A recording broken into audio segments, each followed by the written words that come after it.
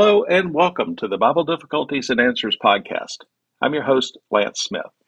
Today we dive into a verse that may be proof that a new writer, known as the documentary hypothesis, took over chapter 2 of Genesis, or it's nothing more than a difference without a distinction, same kind of name and no big deal, or does a change in name going from God to Lord God signify something else, maybe a personal relationship with God? As usual, I will present a number of different opinions from my research and conclude with my own thoughts.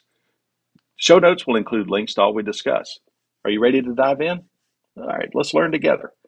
Genesis 2:4, and we always use the New Living Translation.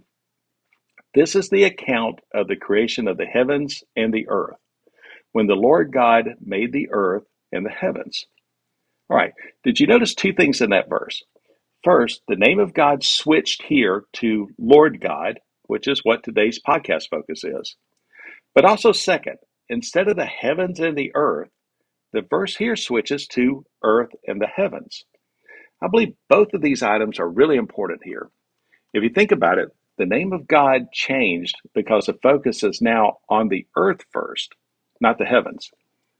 So let's take a look at the problem for this verse, and we go back to the big book of Bible difficulties. And I quote, many critics insist that Genesis 2 must have been written by someone different from the one who wrote Genesis 1, since Genesis 2 uses a different name for God. However, conservative scholars have always insisted that Moses composed Genesis, as indeed both Jewish and Christian scholars have down through the centuries.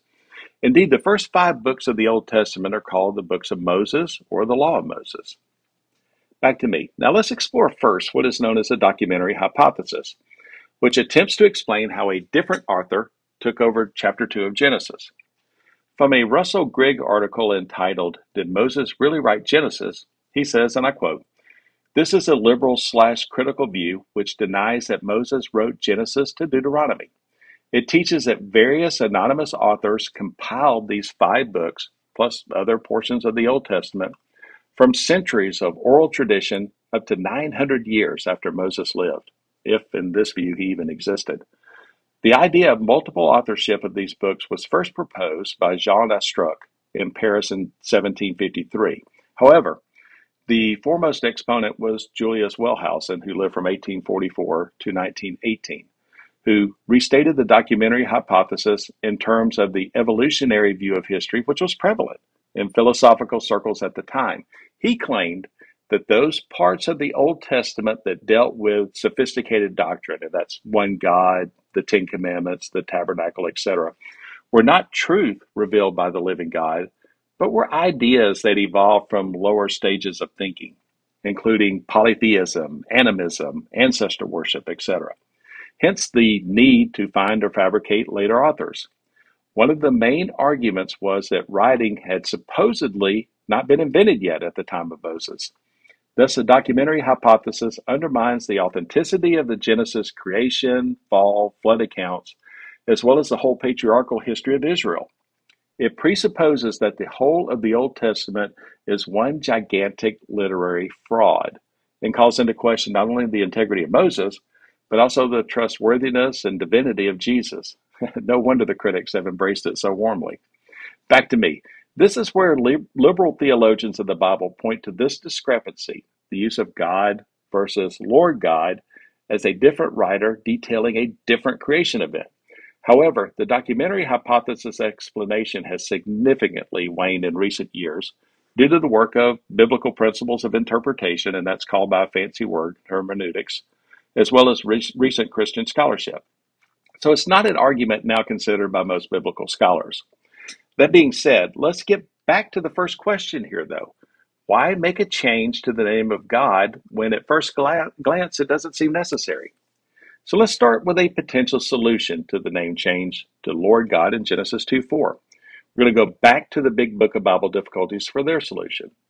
Moses did write the first 5 books of the Old Testament. The use of a different term for God in the 2nd chapter of Genesis does not prove that there was a different author. It simply shows that the same author had a different purpose. In chapter 1, God is the creator, whereas in chapter 2, he is the communicator. First, man is seen in his relation to the Creator, hence the use of God or the Hebrew word Elohim, which means a mighty one.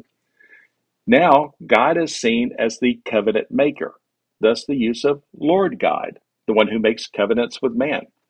Different names are used of God since they designate a different aspect of his dealings with man. Back to me. Now, I think the Big Book of Bible Difficulties is onto something here, but I think the language may be a bit too confusing between creator and covenant maker. So let's look at some other research now.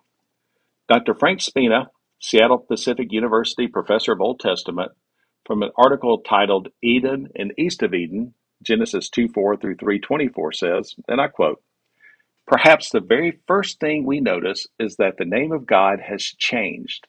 Throughout the creation story, the Creator is known simply as God, the Hebrew word Elohim, and then out of the blue, we encounter a distinctive personal name, the Lord God, Hebrew Yahweh Elohim. Later, we shall discover that this name sets Israel's God apart from all other named deities of the surrounding peoples. This abrupt change of name subtly suggests that God is now relating to the created order in a new way altogether." Close quote. So, this is the part where it starts to make sense to me. There is a personal aspect to God here in Genesis 2:4, now apparent, that wasn't apparent in Genesis 1. Why would that be? Let's dive a bit further here into the reason. From the website Genesis for Ordinary People, in an article entitled, "Why is it God in Genesis 1 and Lord God in Genesis 2? And it says, and I quote, "When two people converse with each other, they use each other's name. But if one man speaks to a group of people, names become less important. The speaker may introduce himself in a formal manner, and he doesn't use the names of the individuals in the group, but addresses the group en masse. In Genesis chapter 1, God speaks to humanity about reproduction, nutrition, and migration. But in chapter 2, God begins to speak to an individual man." Now back to me. In essence, what we have here is a gradual process unfolding of knowing God in a different way in Genesis 1 and 2.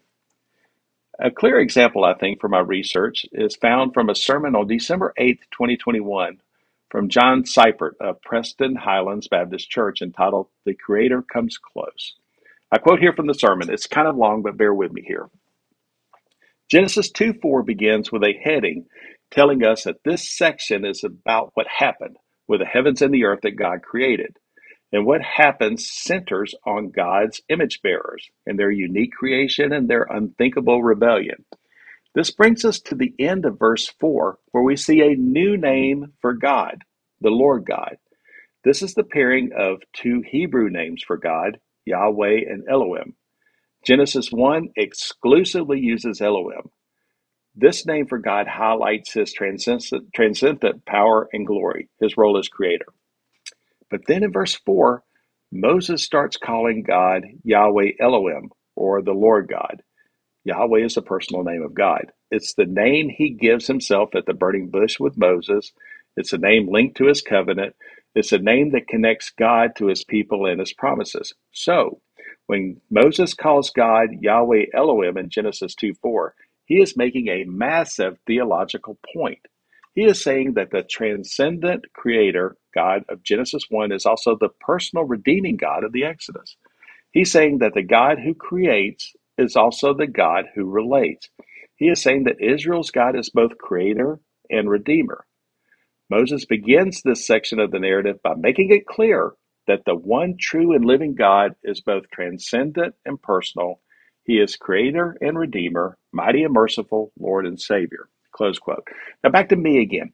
Do you see why this verse is not a difficult verse, but a vitally important verse for us relationally to God? Maybe this example will help make sense of the change from Genesis 1, using the word God, and Genesis 2, using the phrase Lord God. Let's say you have a parent named John. When he speaks to a group of people that also includes you, he simply uses the name John.